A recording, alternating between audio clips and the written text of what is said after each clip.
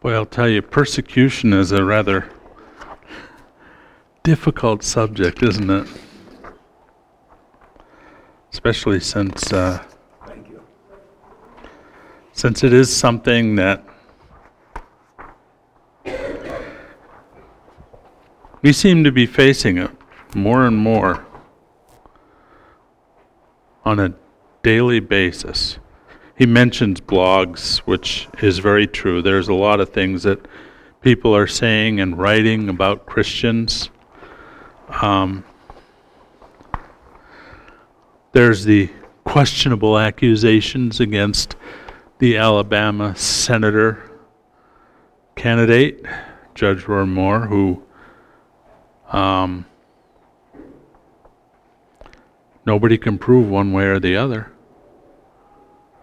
Question is this a spiritual battle? Is this something that Satan has brought opposition because he does have such a strong stand for Christ and a public stand for Christ? We can't know for sure one way or the other. Only God can know. But we shouldn't be surprised if this is just a lie from Satan. After all, that's what Satan would love to do to each and every one of us. To bring lying accusations and accuse us of things. Today, we see people accusing us of being haters, of being bigots, of being the term they love, and they talk about it being homophobes. The problem is that some of these things they accuse us of are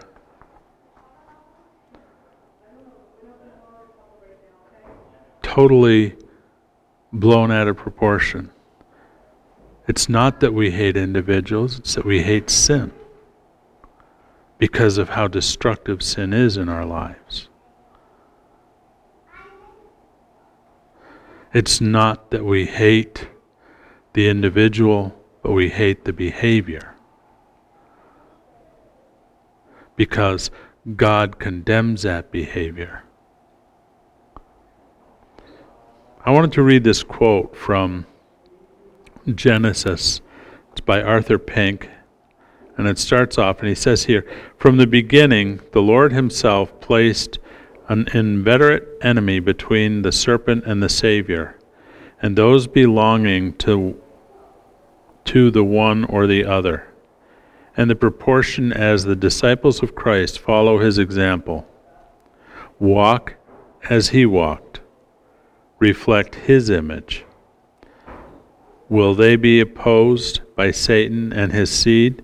If the world hate you, ye know that it hated me before it hated you.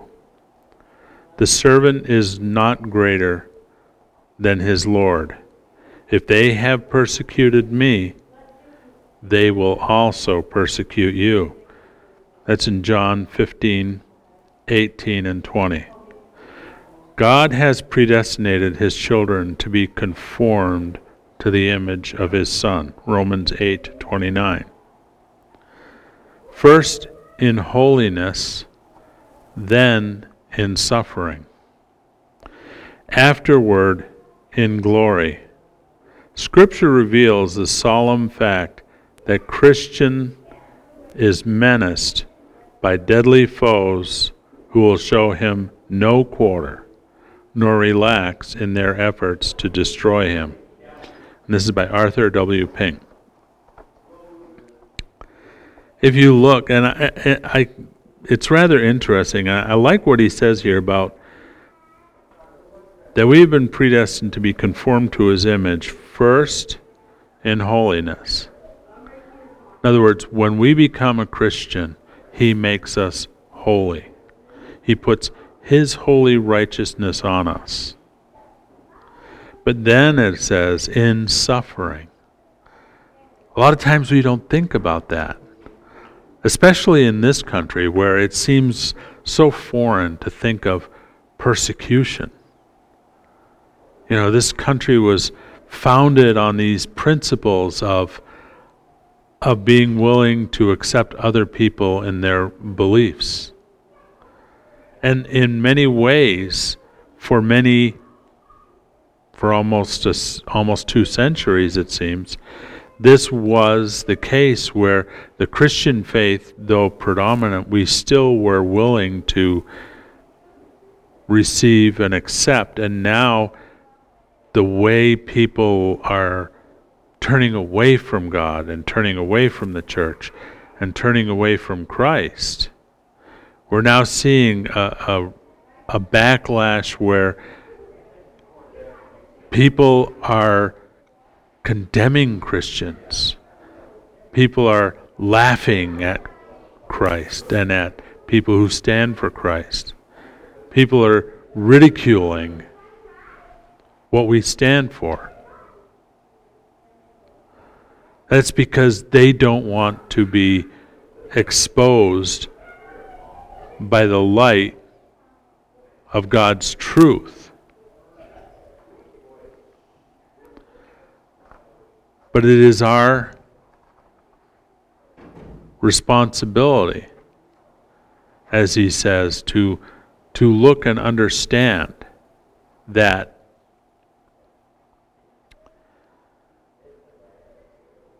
they are lost. And their destination is a horrifying thought. And it is up to us to be the message.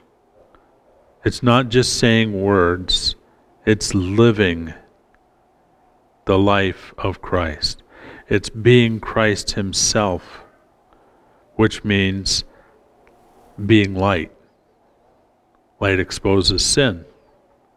But light also attracts those who want something better. Light attracts and draws people in that want to know what it is, that are searching. Now it's him who puts that searching in their hearts, but still, being the light, we are the ones that can show the way.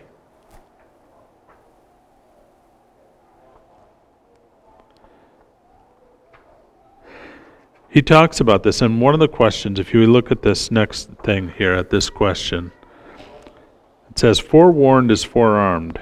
What does this mean? Dr. Ferguson then uses this statement in connection with the assertion that we should not expect a Christian life or the community life or the church ever to be without opposition and antagonism, because we do not belong to the world.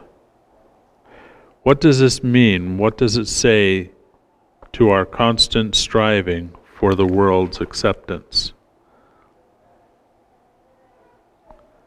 So what do you think when he says being forewarned is forearmed?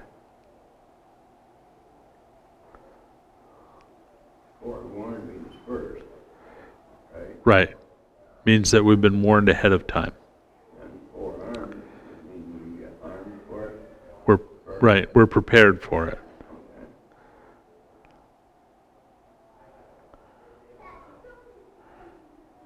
So, I think what he's getting at here is, remember, Jesus, last Sunday when we were doing the message, I talked about how Paul showed his commitment that in spite of him being told of his great suffering, he still walked into the ministry knowing ahead of time that he was going to suffer.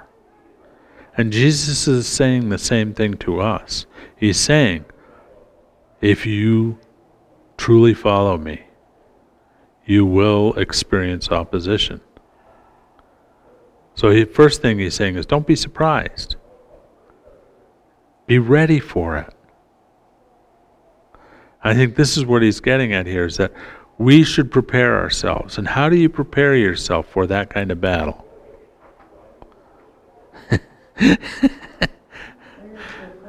Yeah.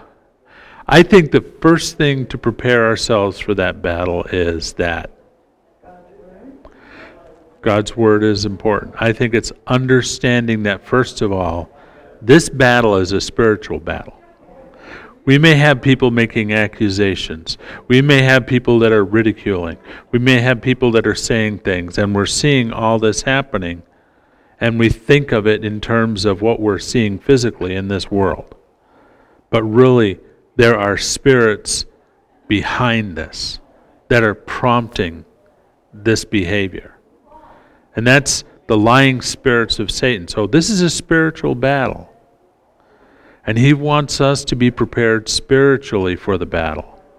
And to be prepared spiritually is to first acknowledge that this is a battle.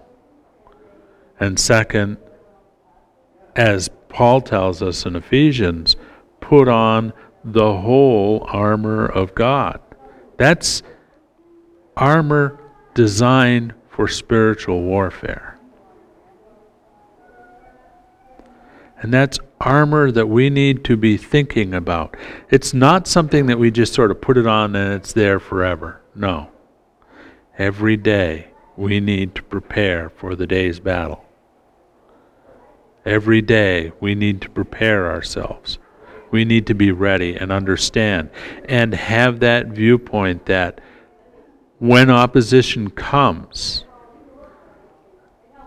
one of the things they're trying to do is provoke a response that is not Christian. What does that mean? They make some sort of a stupid accusation and you get all mad and you respond in anger.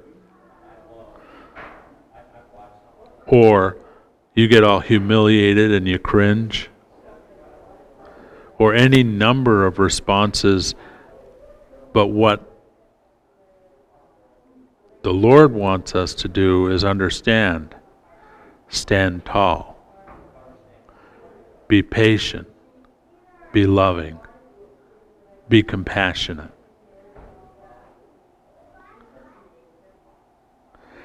And in doing that, in fighting the battle His way, as opposed to the way the world is trying to fight it, we have the answer that cannot be responded to. How can somebody respond and say, you're a hater when you show love and compassion?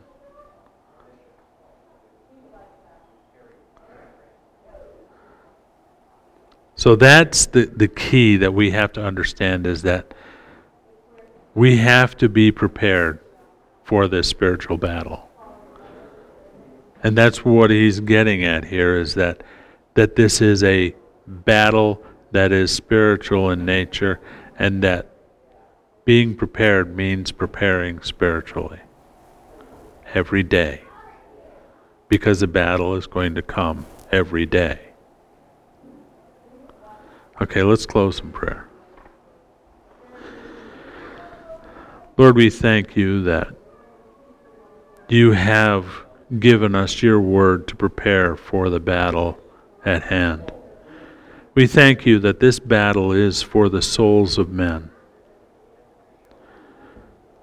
and that you want us to be that light that shows your love to those around us. And we pray that you'll prepare us for that, that even when we face opposition, when we shine that light, that you will bless the light and draw people to you, that they might come to know you and come to understand your grace in their lives, Lord. In Jesus' name, amen.